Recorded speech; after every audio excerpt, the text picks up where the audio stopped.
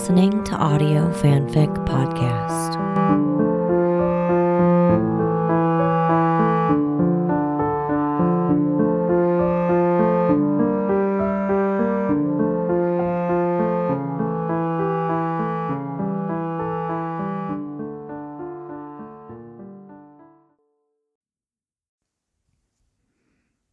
North of Zero by Slippin' Mickeys. Chapter 5, The Overpass. The ankle hadn't needed setting, which Scully couldn't quite figure out. She'd heard the sound it made when the boy fell. But these days she wouldn't look a gift horse in the mouth, and so she was quietly grateful.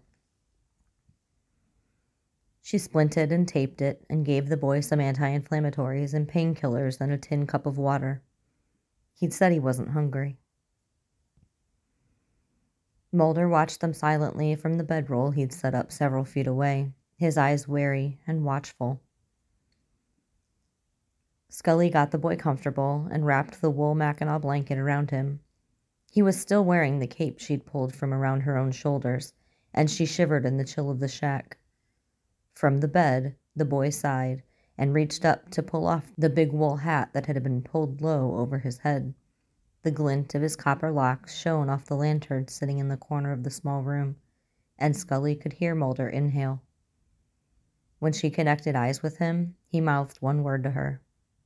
"William?"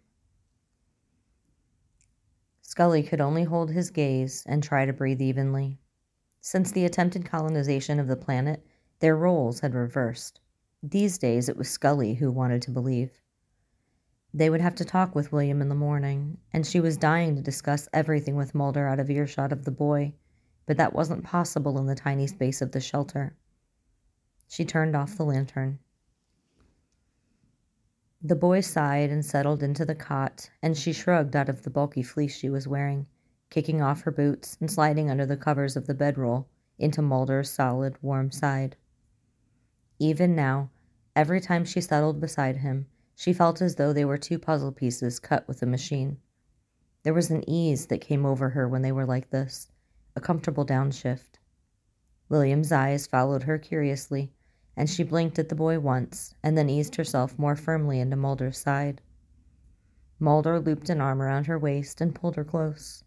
Sleep overtook her like fog settling into a valley. You could always feel it first. That was one thing they'd discovered. A deep vibration from the earth under you preceded the ships by roughly 15 seconds, just enough time, if you survived long enough to notice the pattern, to take cover. The ships, like the faceless men who flew them, seemed only able to sense the heat of a person, a thermal scan like that of old police helicopters, and only human-shaped blobs at that. The horses seemed a disregarded afterthought. It was the low vibration that woke her.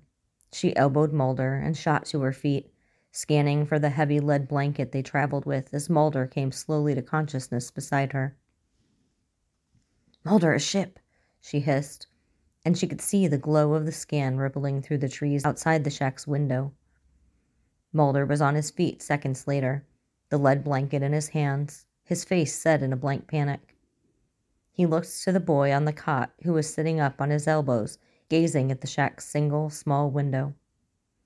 "Scully, it's not big enough to cover the three of us," Mulder hissed. The blanket was barely a twin, but anything bigger would be impossible to travel with, impossible to lift. Her stomach dropping, Scully looked to the cot.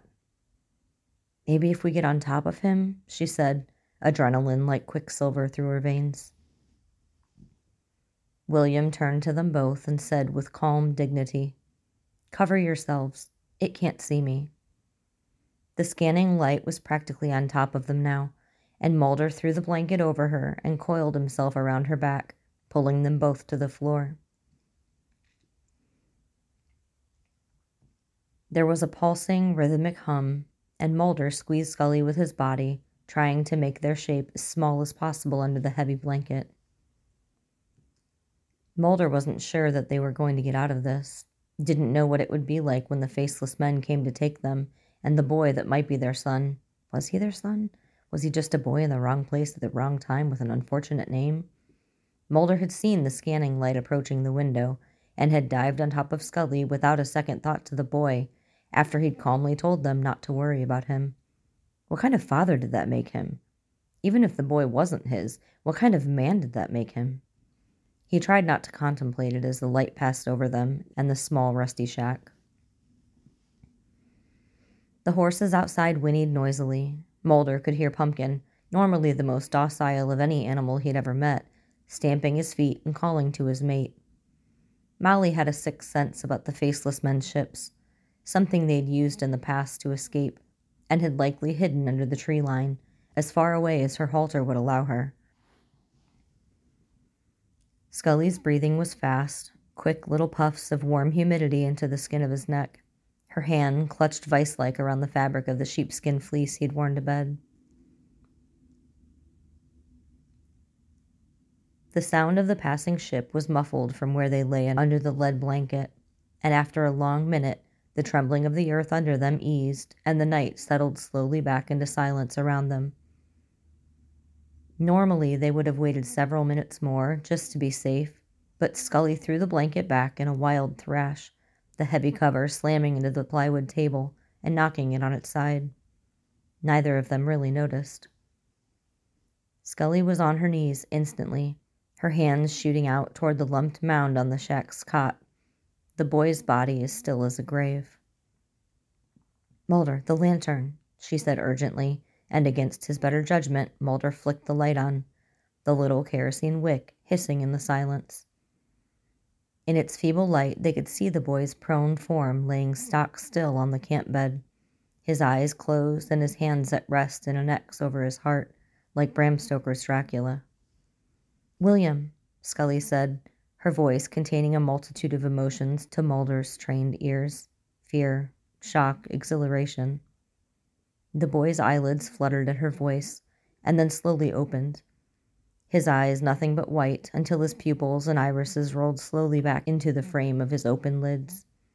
He blinked several times and then took a slow inhale and came back to consciousness. "Is it gone?" the boy asked weakly, and then gave a barely perceptible smile when they assured him that the ships had gone by and that they'd remained undetected. He then feebly asked for water. Scully had to hold the tin cup to the boy's lips, and after a whispered thank you, he succumbed to his exhaustion. They met up with a young mother and daughter about 2 months out. They'd come across them under a freeway overpass in the driving rain in early October, the maples that lined I-290 outside of Buffalo just turning red. The pair was huddled together midway up the curved slant of pavement on the side of the road that banked up into the roadway above, and Mulder and Scully had been so desperate to get out of the rain that they didn't see them at first and neglected to safety check the area as they normally would have. The woman and her daughter startled when they stumbled through the sheet of rain and into the cold, damp space, and the agents pulled up short. "Whoa," Mulder said, his breath wafting up in front of him in a vaporized mist. "Sorry to startle you." The woman and child, who looked to be about 8 years old, her wrists and hands sticking out of a too small blue puffer jacket that was brown with grit at the elbows, looked alarmed, but didn't rise, silently eyeing Mulder and Scully with fear. "We won't hurt you," Scully said reassuringly, raising a gentle hand. A brief stalemate of silence ensued, in which the two couples looked at each other warily, and Mulder took a step forward past Scully, swinging his pack to the ground. He was about to ask if they were hungry when he heard the sharp click of a pistol being cocked. He froze and felt Scully tense to the side and slightly behind him. "That's far enough," came a gruff voice from the darkness above them, a form coalescing into the hunched shape of a man from atop the macadam, where the ramp of concrete met the bottom of the roadway above them. "They're mine."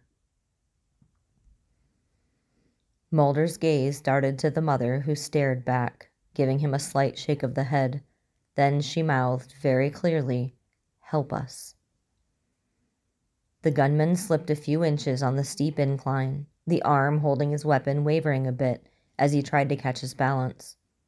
Mulder briefly considered unslinging the rifle from his other shoulder and drawing on the man, but was pulled up short by the crack of the pistol firing, a divot of asphalt splintering the ground less than a foot from where he and Scully stood.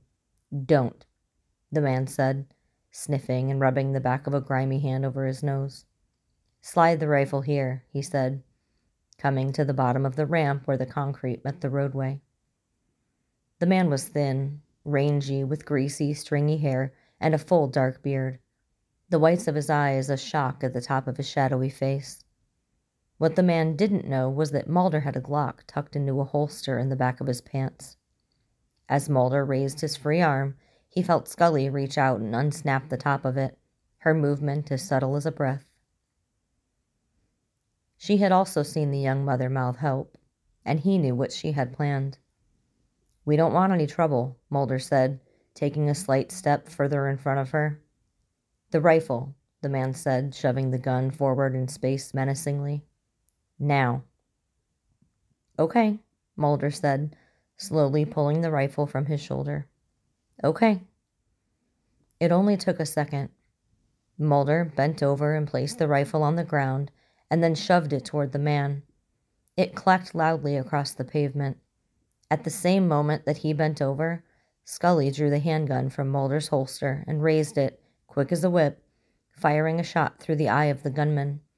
The echoing boom punctuated by the dying clatter of the rifle as it settled at the man's feet, who crumpled a split second later, hitting the pavement with a wet, round thud. The mother and daughter's names were Rebecca and Jordan, and they would travel with Mulder and Scully for the next 8 weeks, until they were caught in the beam of the Faceless Men's ship on a hillside in southern Ontario, never to be seen again.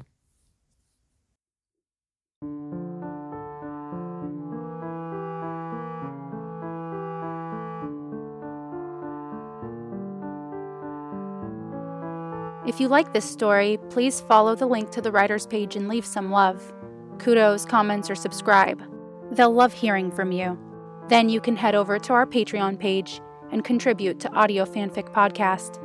As a member, you are granted early access to 1 new story per month. That's www.patreon.com/audiofanficpod. Thank you for listening, and remember, the stories are out there.